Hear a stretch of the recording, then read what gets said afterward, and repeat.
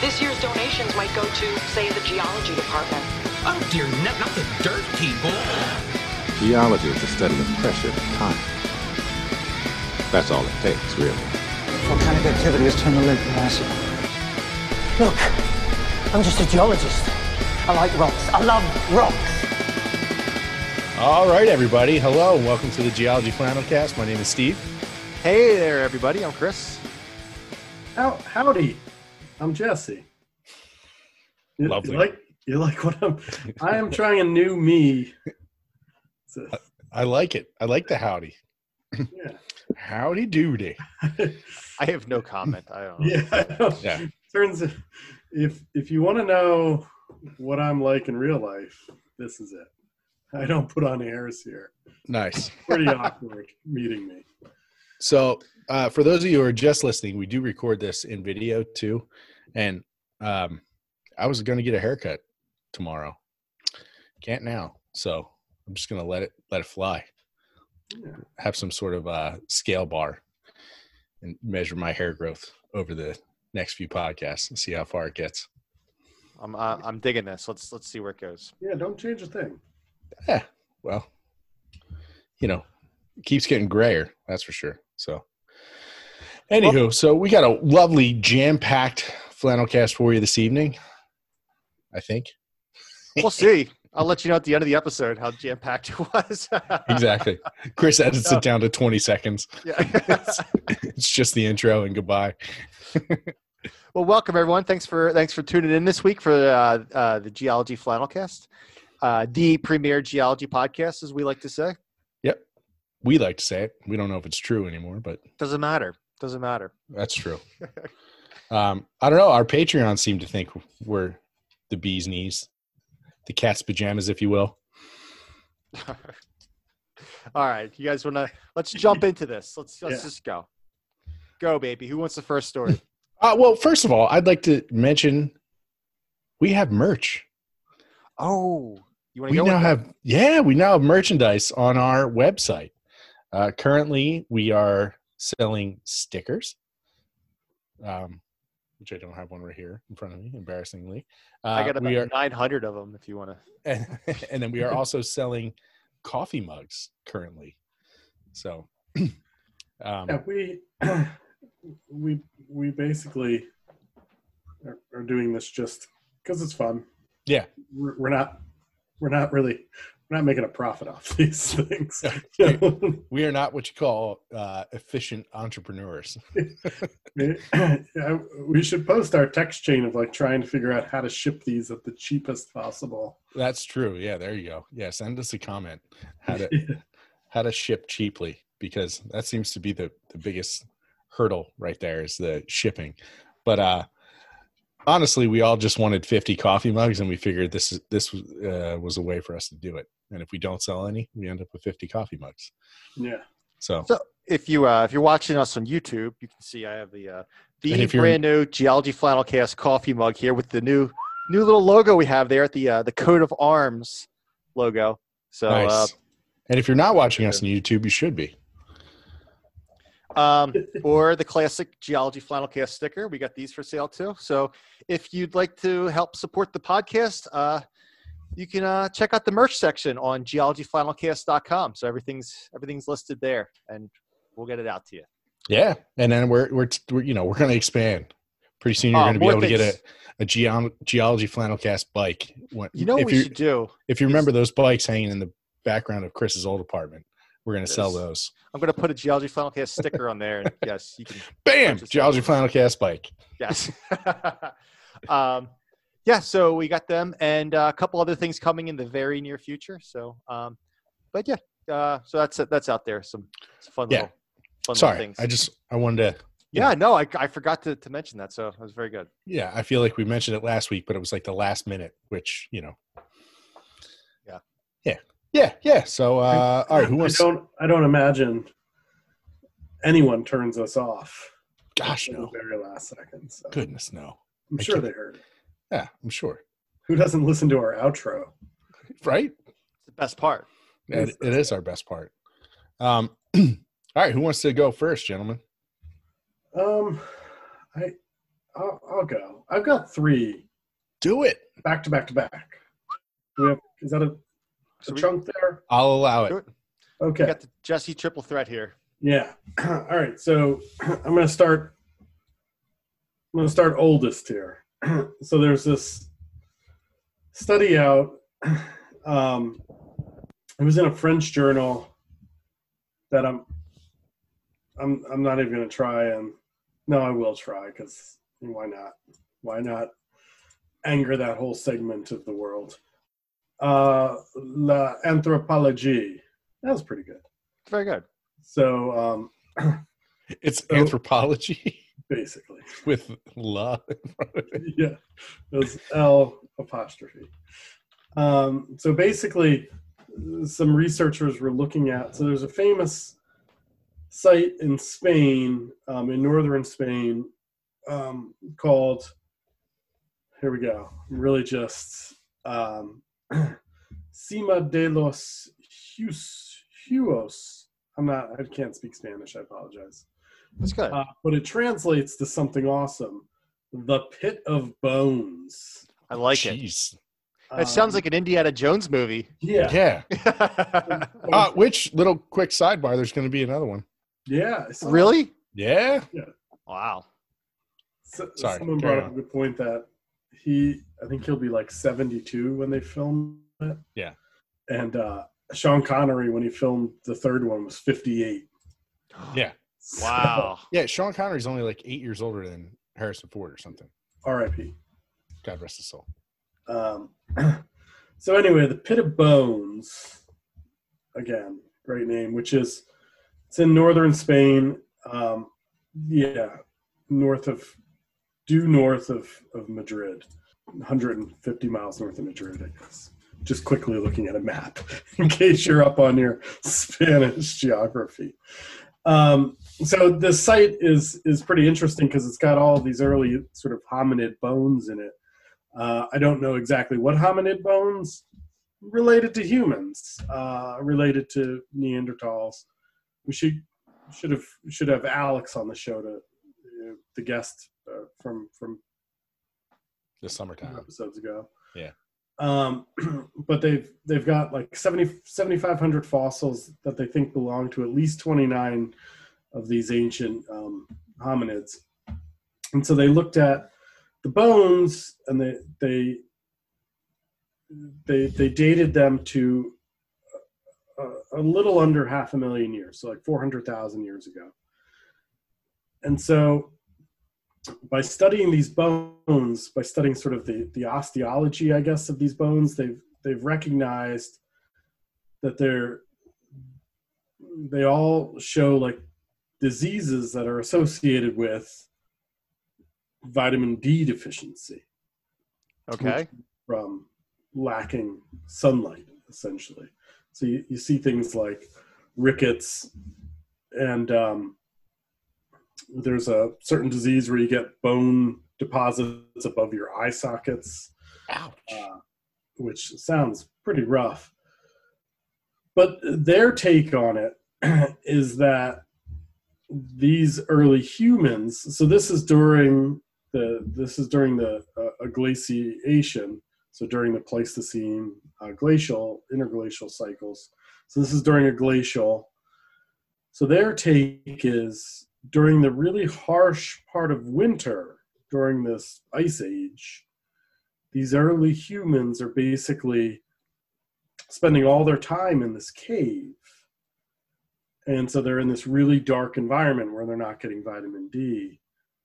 And to do that, they suggest that they went into some sort of hibernative or near hibernated, not near sort of hibernation. What? Yeah, that's so. Their whole reasoning is that like a lot of sort of early hominids have adaptations for cold. Like, picture sort of the artist's depiction of a Neanderthal, or look at a Neanderthal skull. They've got these anatomical adaptations to cope with the cold. That's what gives them their distinct facial features the thick nasal cavity and whatnot. And so they're saying, why not? Why wouldn't, it's not out of the realm of possibility that they could adapt and go into this hibernative state. Wow. Some people aren't convinced. Yeah, okay. Imagine. Others are skeptical, but they're also say that there's nothing wrong with the idea sort of in principle. I mean, I guess there have been human adaptations that have taken place in tens of thousands of years, like adaptation to higher altitudes or adaptation to lactose. People used to not be able to drink lactose, and now most people can. So I guess it's in the realm of possibility that a long glacial period, a species could adapt to some sort of extended stagnation period. I don't know. And we in the modern, and this story sort of highlights this too at the end, we as humans have been working on sort of going into this sort of putting humans into this low temperature, low energy stasis if they're experiencing, say, a stroke or cardiac arrest, where you sort of lower their metabolism and their body temperature. Oh, I thought you were going like Walt Disney or James Brown and freezing them. Yeah. Who's the baseball player? Ted Williams. Yeah. Freeze him. No, you can there's cryogenic services. I think the one is out in Arizona. It's $300,000 to freeze your body and $75,000 to freeze your head. There were a couple podcasts, I think like Radiolab or something like that talked about how, or I think it was This American Life did an episode about how one of the guys was like total quack. And like there was the one main place. It was a guy's basement, right? Oh no, I was saying there's one where it's like a legit, it's like in an office park, but they lost power for like 3 days or something, and they never told anyone. Yeah, I did hear that story. Yeah. Whoops. Yeah. You may have thawed out a little, but well, I mean, a lot of it is like, we'll let the future deal with getting you back alive, reanimating you. Yeah. So, I mean, maybe they could just take a DNA sample and just clone the person, But at the same time, like, it's like a rich person's cemetery plot. Like, people buy cemetery plots, but there's no guarantee that cemetery is going to stay viable for more than 100 years. Yeah. But at least a cemetery plot, there's no pretext of, and you make it back to life, like Lazarus or something. So they're saying, with this hibernation thing, the humans were, I guess, like just hibernating during the winter months when it was just like bitterly cold out. Well, their only sort of reasoning is that they just find these vitamin D deficiencies. Yeah. I haven't read the actual article because it's in French. Yeah. Bonjour. That's where it starts and ends. Oui. But it's basically that's basically it. You're as far as I am, and in sort of understanding they just see these vitamin D deficiencies. But I mean, hey, did you ever hear the story about the Vikings, how they overcame the vitamin D deficiencies? They ate lots of cod. Oh, I was about to say Arctic populations, like sort of the Inuit people in Greenland, eat really high fat diets, and cod has that vitamin D with the high fat, I guess, content. Yeah, hey. That'll do it. And that's one of the things they're saying is that maybe I don't know. I was a little confused here. I'm missing where, I mean, you find vitamin D deficiency in sailors. No, that's vitamin C. That's you get. Well, sorry. Yes. Sorry, vitamin C. Yeah. But you find it in, like, if you looked at late 19th century, early 20th century, like 1800, 1900s, populations of northeastern Pennsylvania, you would find it from coal miners. Like people spending all day in the coal underground, yeah. developing rickets. And they're actually seeing an uptick in it.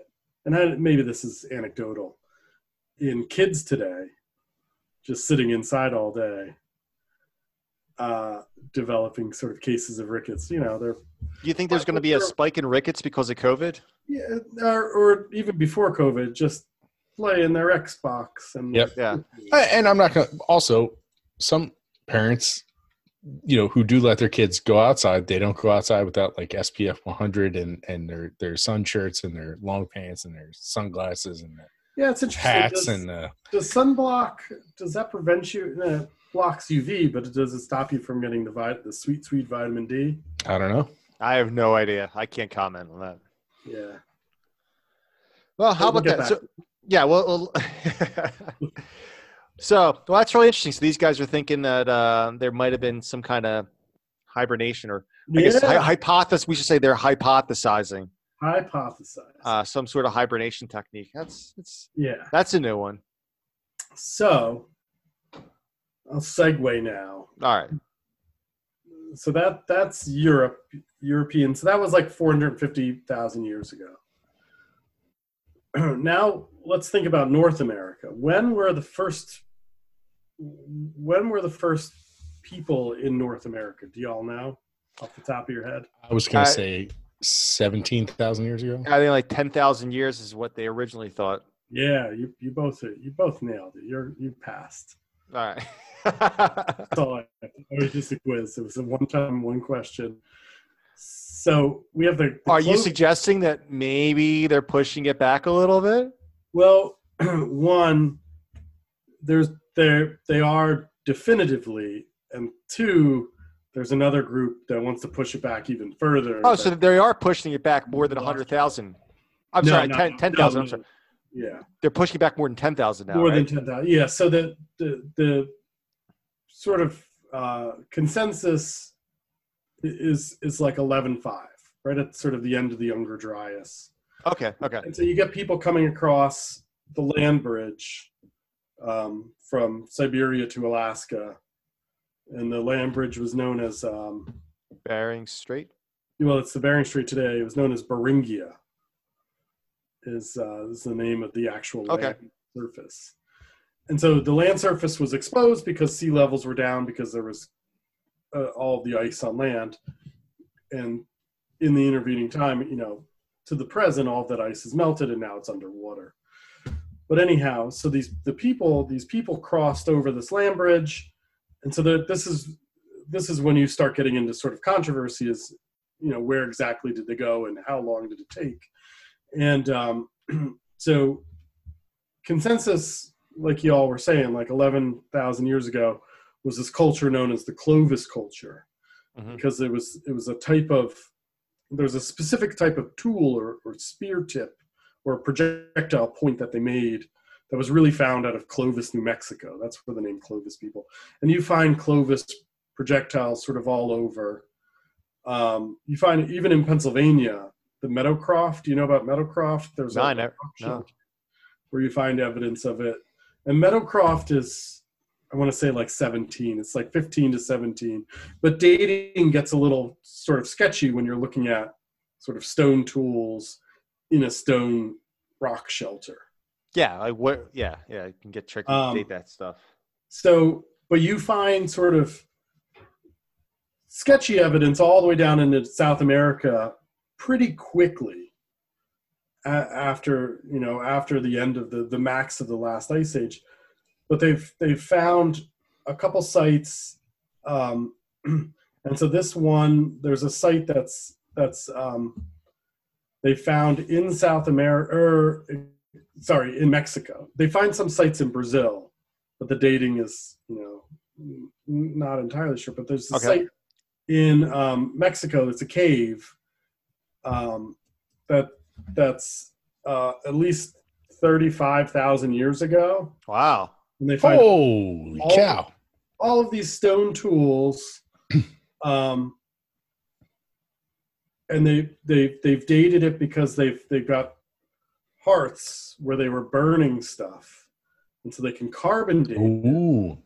And they've also got they can date. There's bones in there from both human and animals that they can date. Animals that have tool marks on them. So they're dating the bones and the tools. And so they've got OSL as well, what we talked about last week, where you're optically stimulated luminescence. So they got two ways to measure the dates on things, radiocarbon and OSL. And it's all giving these dates of like 30,000 years ago. Wow. And How so about that? they're sort of saying, all right, it looks like people were here before that. It's interesting because you find that I started digging into it a bit, and you have all these sort of sketchy sites. There's one in Brazil that may be 45,000 years old. Okay. But it's just like this little carbon layer, and it's like charcoal. Okay, yeah. So they're like, no, they use you can use thermoluminescence for some of that, or I guess for the pottery you can use the thermoluminescence. Yeah. So people are saying, well, this is a hearth. This is where they have a fire, but you could also say maybe it was just a wildfire. Yeah. So part of it, but this looks pretty unequivocal that it was, these are tools and it's inside the cave, and it's all 35,000 years. Where does that put you in the glacier, interglacial? It's in you're in the glacial. You're not in the max. It's getting colder. Yeah. So they may have. That's Wisconsin. Yeah. So it's interesting. It's interesting because it shows how far people had spread all the way down into Central and then into South America. How quick. Wow. Yeah. But even if you think about Meadowcroft in Pennsylvania, you're making it all the way across the U.S. Yeah, that's incredible. But they do think these were all descendants of Siberia, or Asia, as a whole. Yeah. Okay. So none of these are sailing across from the. No. This all looks like they walked. So so that's that. This looks pretty good. Wow, that's pretty crazy. Pretty good. Now we get into where we speculate and we get army. All right, I think this might be the story that I came across as well. Yeah. Am I taking the pro or the con? Hear us out. Yeah. All right. So this one comes from. So there's a famous sort of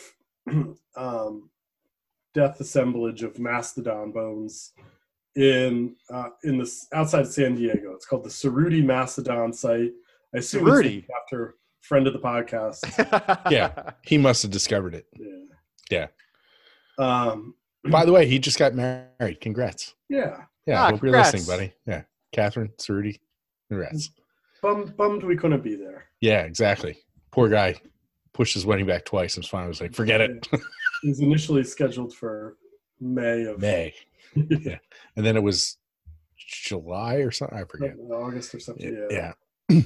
Anyhow, so this site, you find all these bones, and so there's a group of researchers working on these bones, and they're 130,000 years old.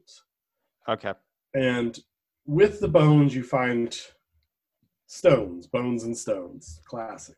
Yep. That was my metal band name in high school. Bones and Stones. Yeah. So the researchers working on this have said that these bones are ancient tools. Now, I don't know if you've ever seen like early hominid or early modern human tools. They're basically just rocks. And now these anthropologists and whatnot know what they're doing, and they can tell when something is a hand axe or whatever. But I'm looking at these rocks, and they look like rocks, and I know rocks. That's a good point. You do know rocks. Yeah. But they're claiming these are, so that was sort of initially they're like, these are early human tools, and they were using them to either butcher these mastodons or break apart these dead mastodons. Do they got pictures of these rocks on the website? Yeah. Here, I'll send you the. Yeah, send this one over. I want to take a look at this and see. It's just sort of in the header. Yeah. Dig up the actual paper, but all right. Look at the stone anvil. Stone anvil. It's a rock. So yeah. So basically, they're saying that the bones were placed on top of the rock, and they used another rock to break them open to get, say, the marrow out or whatnot. The thing is, and then so there was a lot of speculation, and there were a lot of other researchers who were like, well, I mean, no, there's a number of factors that can give you just these rocks and could give you broken bones. And the big one is that this site was found because of construction. And so you had construction equipment that actually rolled over a lot of this material. Oh, jeez. So like breaking the bones and stuff like that. Yeah, yeah. And now they've come out with a new paper to rebut this, and they're saying, actually, we're finding residue of bone on the rock itself to say it was hit.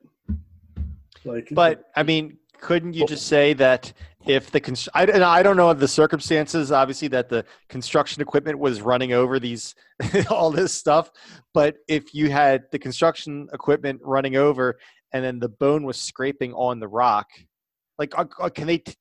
Yes. So yes, basically, you're correct. Yeah, it sounds like there's the main thing is that there's still a lot of variables going on.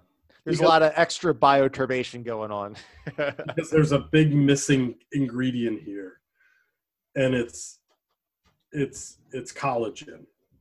Okay. Collagen you have in your bones, and so if the main argument against this is that if the stones and bones,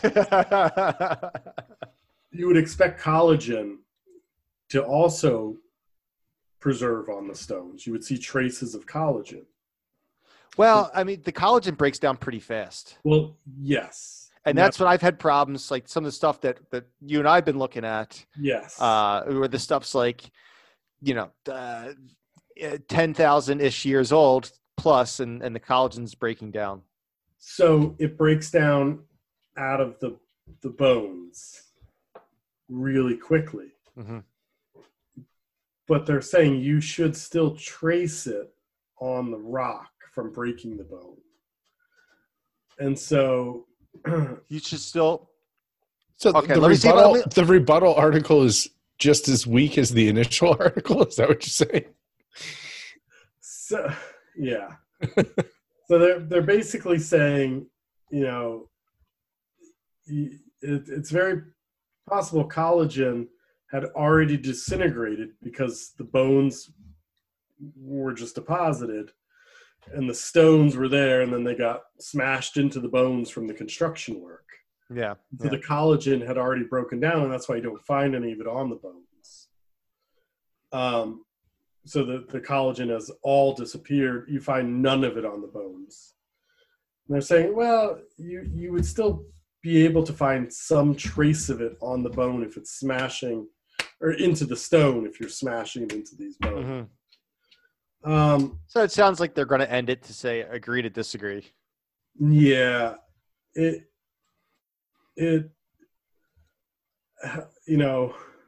I'm not a big skeptic. I like to give people the benefit of the doubt, but boy, this seems. I guess my question is, does that stone anvil fit Sasquatch's hand? That's what I want to know. Yeah, that's the only explanation, really. See how many podcasts in a row we can talk about Sasquatch. This- Trying I mean, to get those listeners up. You're also talking about. I'm not 100% sure. You're talking 100,000 years ago. Like modern humans evolve. If you want to be generous, 200,000 years ago. Mm-hmm. And you're talking about them not only sort of migrating just out of Africa, coming all the way across Asia, coming across Beringia at, the last major interglacial was 125,000 years ago, where you have higher sea levels because you have more ice that's melted. So you're telling me they walked all that way? I mean, Forrest Gump ran from Alabama out to Arizona, so. That's a good point. Have you this is sort of we're getting shockingly getting sidetracked here. Have you seen, there's a guy, Paul Salopek, and he's doing this, it's called Out of Africa. And he started, I want to say like 7 years. I've been following him for like 7 or 8 years. He's doing this, he's walking the route that humans have taken in their evolution out of Africa, went through the Middle East, went down through, did he go through? I don't think he went through India. And now he's up into China. No, he's in. I don't think he got to China yet. I think he's. Wow. So yeah, he's doing the walk. Who's funding this? He crowdfunds a bunch of it, but Nat Geo is doing. Wow, they're throwing. Yeah, so he writes. So this has been 8 years. 8 years, yeah. So it's really interesting. That's pretty incredible. Yeah, he's making the Appalachian Trail of like a warm up. Yeah, but I mean, if he's walking it, it's not like he's he's going to have super fast hiking it, but yeah, but he's going to have a hard time once he gets up into like Mongolia, I guess north of there. That's not going to be fun. He might be into I forget where he's at now, but he writes all these and he has local guides that walk with him, and it's really. What's his name? Paul what? Salopek. Here, okay. If you just do, I think it's like Out of Africa. Yeah, he's all over the internet. Yeah. Yeah, it's Out of Eden. Out of Eden. Yeah, sorry. Send him an email. See if he wants to come on the podcast. Yeah. Can you take a little time out of your busy day, please? Wow, this is a heck of a shirt. He's got time. He's time in the world. He's skipping. Okay, so he goes up into like he's not doing the land bridge. He's skipping a portion of it, but then he's starting back Chris, up. There is no land bridge right now. No, I know that. Thank you. They're going to lower sea level just for this guy. All right, listen, things are about to get awkward. I just wanted to rescue you. Wow. Let's see if I can find out where he's at. But that's a heck of a walk. Oh my gosh. Yeah. But that's only 8 years. Yeah. I mean, you talk about 8 like that. That's well within one generation of just people following food. It looks like he's in following food, east of India right now. Following food or running from enemies or. But you think about like when we had Alex on the show, whatever show number that was, where he talked about. I think he was near Denisova, the cave in Russia or near Russia, mm-hmm. and that was early humans, but that was only 50,000 years ago. Right. So now you're talking in America already, and 50,000 years before that. I don't. I don't know. I mean. I feel like a lot of this early stuff is. Yeah, and don't get me wrong though. Some of the tools that are like definitively tools Yeah. to me still look like rocks. So I mean, me calling that a rock is just like, yeah, I'm a geologist. if you look at Clovis points or whatever, they're projectiles that people have shaped into. Yeah, and you could see that, and I know what an arrowhead it looks like and all that jazz. But sometimes you see these hand axes, like basically a sharpish rock you hold in your hand. I don't know, looks like a rock, but it looks like where did we talk about a game in Philly where people used to just throw rocks at each other? I feel like we talked about this once. That might be. I know Philadelphians aren't like they're in a different world, but I think that's a little bit below Philadelphia. Come on, let's. I've definitely had this conversation before. I thought it was on the podcast, maybe not, but yeah, you never used to just throw rocks at each other. Like I remember thinking, like maybe that kind of sounds familiar, but maybe I've head injuries from it. I don't know. So yeah. Anyhow, that's my human stories. All connected. Yes, Maddie. Philly sports fans are the best. Listen, all right. Just for those of you who are only listening, Chris just typed a comment about throwing snowballs at Santa Claus. I take great issue with this. First of all, it was like 40 years ago. Second of all, Santa Claus was on 50 years ago. He was on the field and he was visibly intoxicated. Yeah. And the fans were upset with the fact that they would let a drunk Santa on the field. They're also losing too. The Eagles are losing that game, and so they were throwing snowballs at Santa because they were disappointed with the product that was being put. Like, hey, that's not a representation of Santa. So this has nothing to do with just we're so bad we throw snowballs at Santa. The fan, and Maddie just said the fans were drunk too. The fans are expected to be drunk. Yes, Santa, exactly. Santa is held to a higher standard. I don't want to say he deserved it, but he probably deserved it. Yes. I'm going to tell you right now, I've been to well over 100 Eagles games. I've, probably been to the same amount of Phillies games, Sixers games, maybe, I don't know, probably half of that at Flyers games. Super fan over here. Yeah, man. So I feel like I have a somewhat of an authority to speak on this. So it just gets me mad when people bring up Santa Claus. But and Maddie just pointed out the fact that we grease our poles whenever we win something. Yes, once every 50 years, we have to grease up the poles so people don't climb on top of them because safety first. So that's where we are. We've gone from crossing land bridges. Sorry, yes. Good digression. We've evolved that we grease poles so we don't climb them in celebration. Exactly.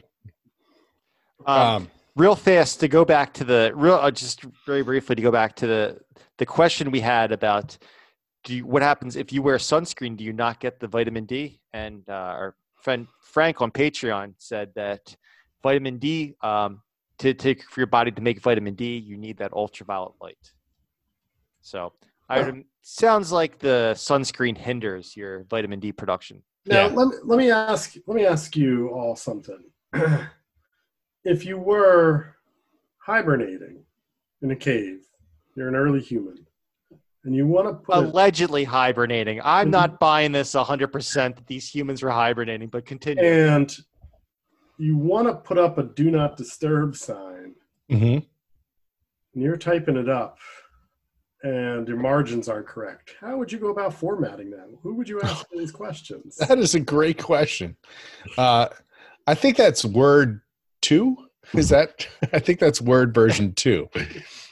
So that is a great point. Good segue, Jesse.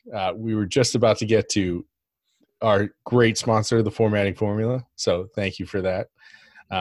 Sorry, we got too engrossed in Philly sports. That'll do it to me every time. But yeah, Word 2, right? Is that? I was word ugh or something. Word ugh. word Neanderthal. But I wouldn't be surprised if the formatting formula could figure that out and, translate it from wing ding into time. Yeah, how does the formatting formula work with the cave writing, petroglyphs? Yeah, I'm sure. Listen, I've given them some old stinking PDFs before and been like, I need this in Word. And they're like, okay, like, hang on. Like, because I do it and it comes back like hieroglyphics. I give it to them and they give it back to me like this awesome Word document. So, yeah, for all of your Word formatting needs, please check out www.formattingformula.com or YouTube/C/formatting formula for all of your Word documenting needs. They can, yeah, I'm pretty sure they could probably translate cave paintings into, Calibri or Times New Roman or Add a table of contents to the exactly petroglyphs. They probably could. It came up at work today. Like, do you think someone can actually read wingdings? And I'm betting there is somebody out there who can read it. There's a whole story about why that font came about, and I should just shut up until I remember the story. Yeah. So. But if you ever gone into the, usually you go to font and you click the top 3 because there's like Calibri and Times New Roman and I don't know, maybe something Garamond or something. But there's like hundreds and hundreds of them. And the formatting formula could figure out like, hey, that double space in this sentence isn't Times New Roman. It's actually a different font because the double space is too small. Like they can figure out stuff like that. Like they're just crazy. So please check them out. And more than that, tell them Geology Flannelcast sent you. We've actually had a few comments back from the formatting forum saying, hey, we got some people coming from the podcast. Thank you. So keep them coming, people. Appreciate it. Send them comments. Check them out on YouTube. Give them, subscribe to them on YouTube. They'd really appreciate that. Just like you could subscribe to us on YouTube. We'd really appreciate that too. But we're here to push the formatting formula, not us. So check it out. Yeah. All right. So back to the lecture at hand, as Snoop Dogg would say. You want to go with your story, Steve? We can. I guess Jesse's done with the triple threat, right? Right. I'm winded. Listen, that was a lot to take in. It really was. So I was just going to talk about the moon, but I'm going to keep it non-planetary stuff because I know that upsets Chris. Doesn't upset me. We were just doing too much of I felt like we needed to, round it out a bit, keep it. I'm not going to lie. There was a lot of the news that was just planetary stuff for a good chunk of the time there. But so no, this is terrestrial in nature. And this is about methane deposits. We talked about methane deposits before and calathrates and things like this. But there was this group of scientists that was studying the Arctic oceans and how they leak methane gas. Like, okay, there's a little bit known about this, that methane can leak. And, there's obviously a lot more greenhouse gas in the atmosphere, and a lot of that is contributed to humans. But there is increase in methane in the atmosphere that is non-anthropogenic in nature. Basically, it's coming from the earth itself. And what this study did that was different than other studies is they actually put these piezometers in the ground. So a piezometer, I deal with these a lot at work in environmental consulting and things like that. So you drill a hole in the ground, you have water in the ground, groundwater, you put these piezometers in, and it's basically just a device that measures pressure change. They can do a few other things if you want them to, temperature and things like that. But they essentially measure the difference in the change of the water pressure on this device itself. And that slight difference in pressure can tell you lots of different things. It could tell you if the groundwater table is moving up and down or what's happening. So what these researchers did is they put these piezometers in the subsurface of the ocean, in the shallowish ocean, and they noticed that based on the lunar cycle, It was the deep ocean. Meters is what I was reading. Am I wrong? I could be wrong. At the very end, they say that they wanted to continue the study in shallower water. Okay. But just the slight change from essentially the tides from the moon, the difference in, those couple of feet from low tide to high tide. Low tide has less pressure on the subsurface sediment, and just that little bit of change of pressure can actually release a lot more methane. Now, normally when they measure methane, they measure bubbles and they measure these huge releases, but without these very sensitive piezometers to notice the difference, they would have noticed this essentially methane release. So it's more widespread than they could see using traditional sonar or things like that. So it's just a really interesting, different look at how to measure how methane is getting into the surface. So, the one interesting thing they were talking about was, so during low tide, basically, it's just so there's a little bit of less hydrostatic pressure pushing down on the sea floor, and they started to notice the methane coming out.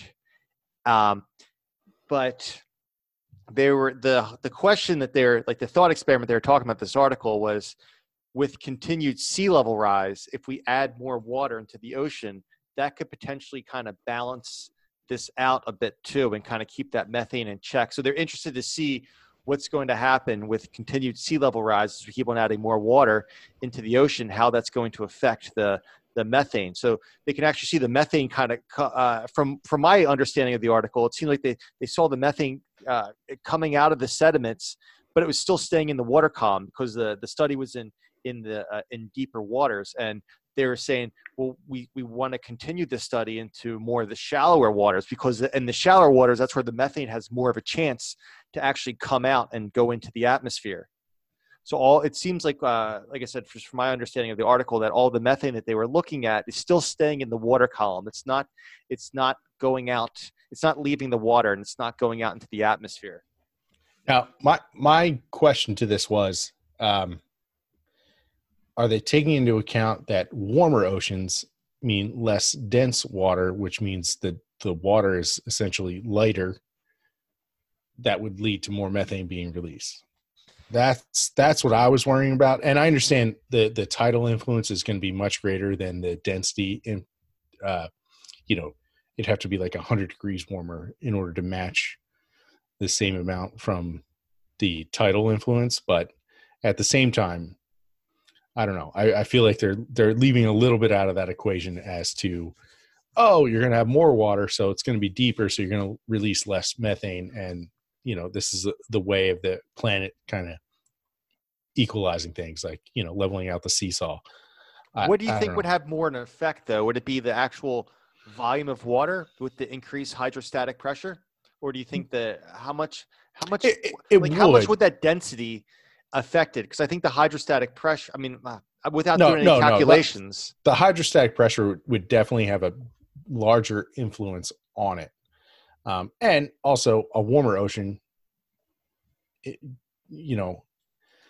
warmer ocean is less dense, so it takes up more room, which then adds more volume, which then adds more hydrostatic pressure. Yeah, it expands. Yeah. 1/3 of sea level rise is from warming. Right. But then, so if it expands, you take something that's this heavy and this big, and you take something that's the same heaviness, it's just bigger. Yeah. How does this affect the chemistry?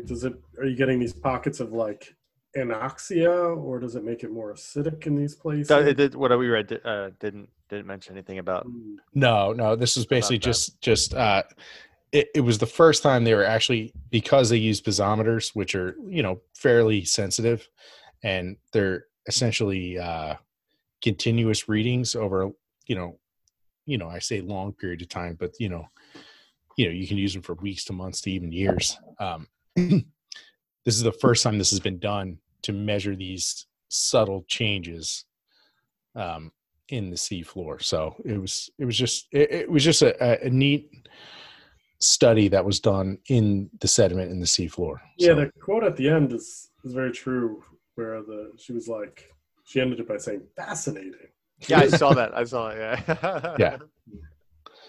So, I don't know. I just read this and I thought, like, that's pretty neat. Somebody taking a different, a very, piezometers have been used for decades, but just applying them in a different environment and using them to,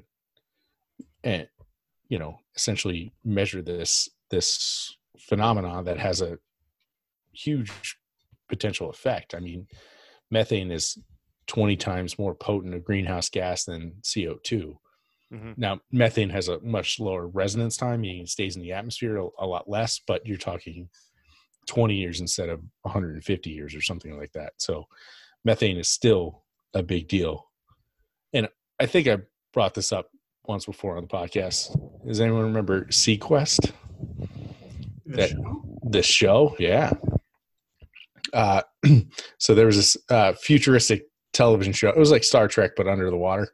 And they had banned beef in the future because cows fart too much and were creating too much methane, which was creating too much greenhouse gas. So you couldn't get a burger anymore.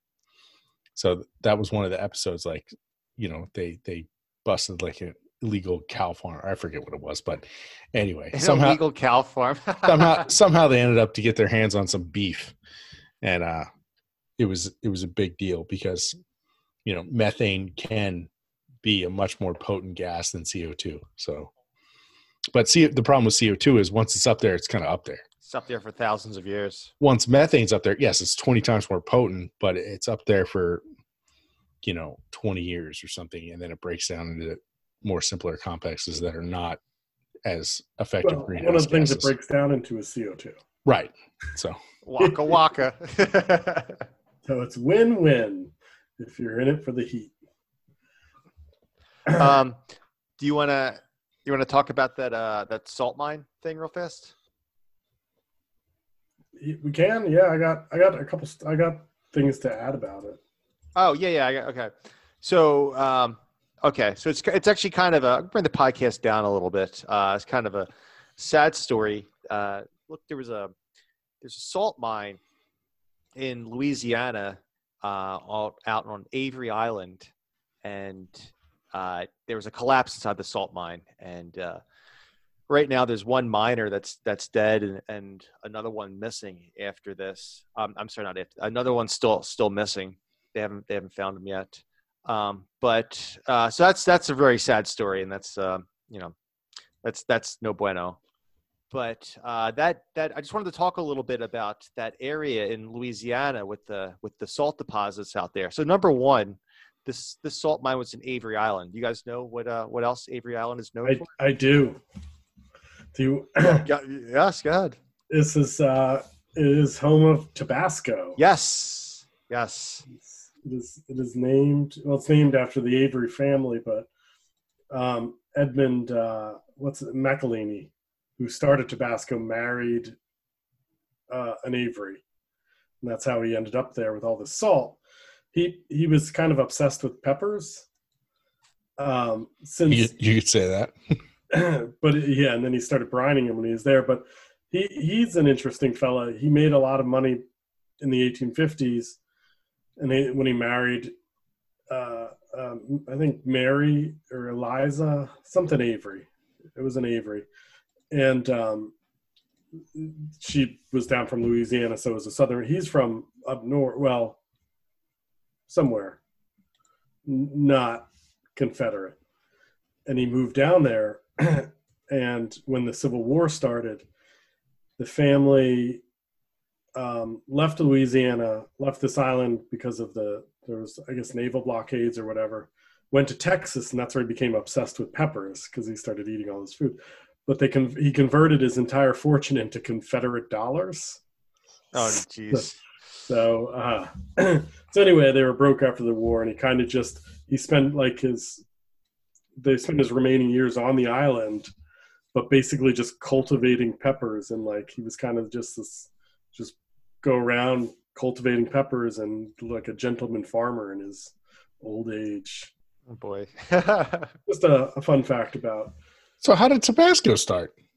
Because he would brine, there was all this salt on the island. There was the salt mines. So he just got into brining different peppers. Oh. And that's how you make Tabasco sauce. That's why it's different from, it's not as vinegary. It's very salty. I like Tabasco. I don't use it enough. I use too much sriracha. I need to start using more Tabasco. I'm a Tabasco fella as well. Are you guys, I want to talk about this other thing related to the salt mines in this area. So are you guys familiar with Lake Pinguer? Yes. Like within a couple miles of Avery Island, right out there in the. Yeah, that was another salt mine disaster, but that was not because of the salt mine. That was because of oil prospecting. Yes, that was. So this area that we're talking about, it's about a 2-hour drive west of New Orleans.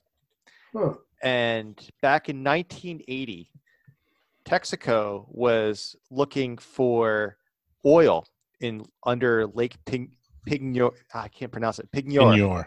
Yes. And real quick, like salt can act as basically a reservoir. It can act as a cap for petroleum products, for gas, for oil, trap. So, they call them salt traps. So having salt in the area was logical. So that's why Texaco was there, because they were like, oh, well, if there's salt, there might be oil underneath it. So there was an engineer that was working on, that was figuring out where to drill, was doing the math, doing the trig on where to figure out. Because what you want to do is, when a lot of times oil, you get these salt domes. Salt, when it's underground, becomes it flows. All right, it's less buoyant than the surrounding area, the surrounding rock, and it tends to form. We call it these domes or salt diapirs, right? And it's basically almost like a big column of salt. And like I said, it literally starts flowing up through the rock, very, very slowly. It acts like a plastic, right? But what happens with salt, it tends to be very it doesn't have any fractures or anything in it. And one of the things that happens is when you're getting oil forming, the oil migrates from your source rock into your reservoir rock. And so what happens is that migrating oil, like what Steve said, gets stuck on the sides of these salt diapirs, and that's what we call it's a trap for oil, and that's usually like the magic spot where to drill. So the people in the oil companies are always looking for these salt diapirs. And they can be big. These type in Avery Island, it's 2.5 miles wide and 3 miles long. Like they're wow. Big. Yeah. Wow. And if you look at I'm trying to find the thickness of them too, but if you can look at pictures and you can see you drive big dump trucks into these mines. Oh yeah, they're gigantic. Yeah. And they leave these big columns of salt in there to act as supports. And I think we did talk about Lake Pinguer in an early episode. Yeah, I think we did too. It's a fascinating story. But anyway, so the engineer made a mistake, screwed up his math basically with the trig that he was doing, and they were drilling through the lake, and they drilled through into the salt mine. So now they pulled out the drill rig, and they knew something was wrong right away. Once they hit that salt, they're like, oh, like you could tell the drillers knew. They pull out their equipment, and water starts flooding into the salt mine.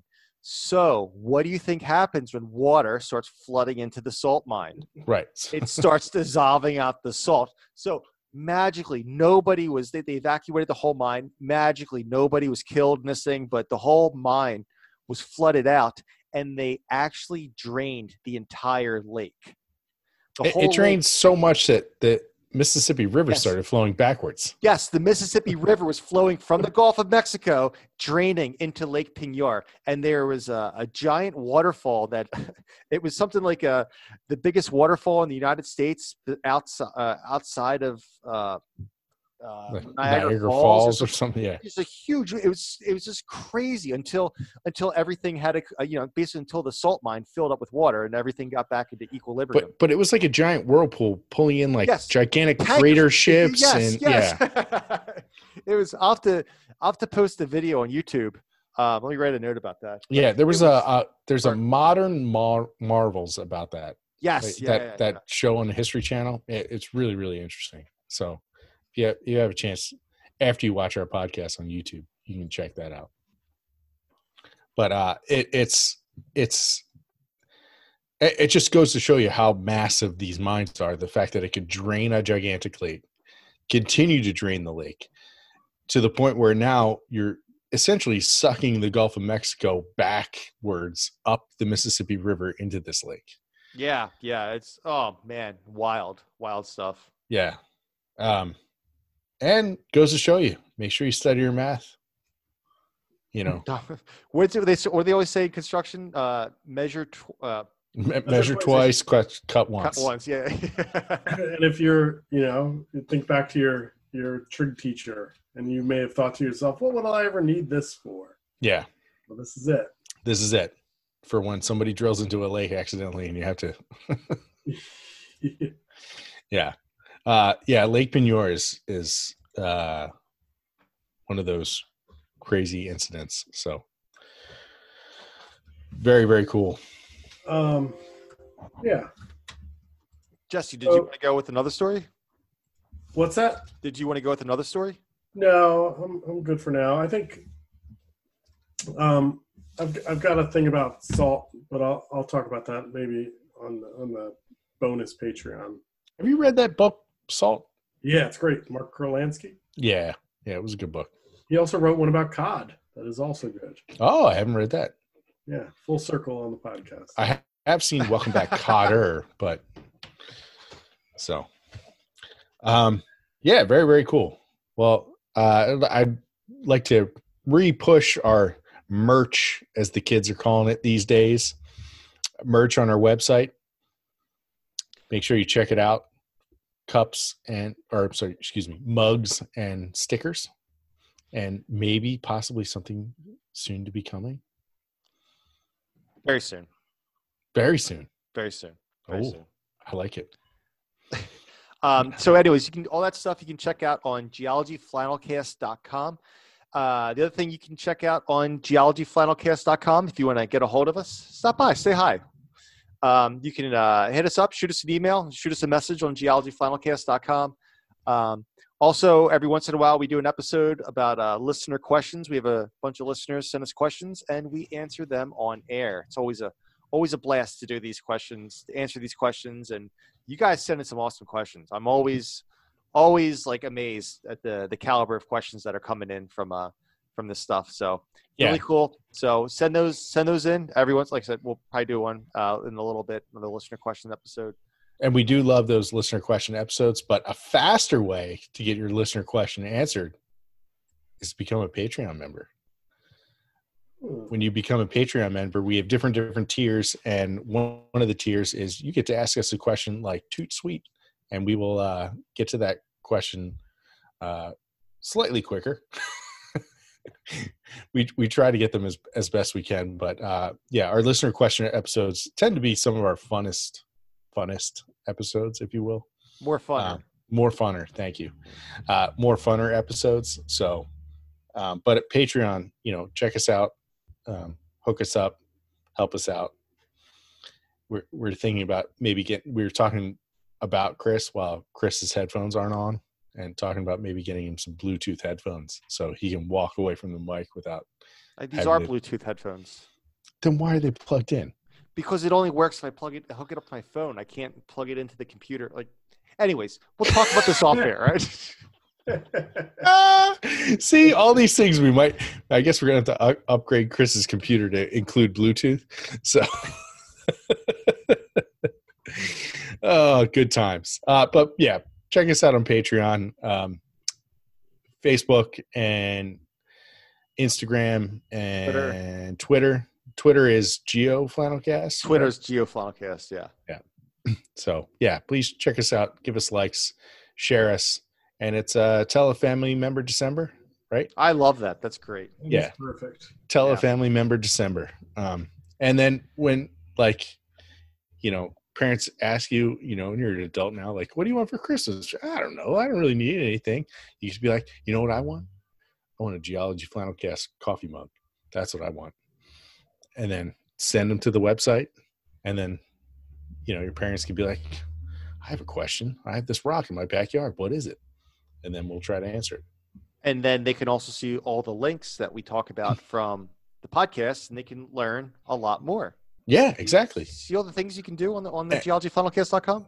And one of the links on our geologyflannelcast.com is the formatting formula. We'd like to thank them again for being our sponsor. We always appreciate them for all your Word documenting formatting needs. So check them out too. I guess until next time. I don't know. I'm Steve. Sure. I'm Chris. Yeah, I'm Jesse. All right. Thanks, everybody. We love you guys. And, quick note, we will not be doing a podcast next week because of the holidays. For shame. Sorry, I forgot to mention. So look at all these people. If you stop listening early, if you press the stop button when we started doing the wrap them up stuff, they're going to miss us. All this, they're going to miss all this stuff. So, but our Patreons, you can, if you do sign up for Patreon, Jesse and I are going to have a staring contest for 2 hours on Monday. Yeah. So if you want to check that out, we'll see who blinks first. Jesse's an odds-on favorite because he wears the glasses, but we'll see. I've been vising it up all week. So, and I will be refereeing. Yeah, exactly. So check us out. Can't wait. All right. Thanks everybody. Happy holidays. All that jazz. And we'll see you shortly before the new year, I guess. Yeah. We'll have one more for this year. Yeah. Yeah. One more for 2020, buddy. We got to get it in. Yeah. So, all right. So we'll be back in 2 weeks. So thanks again, everyone. We love you guys, and see you. Stay safe out there. Bye. Bye.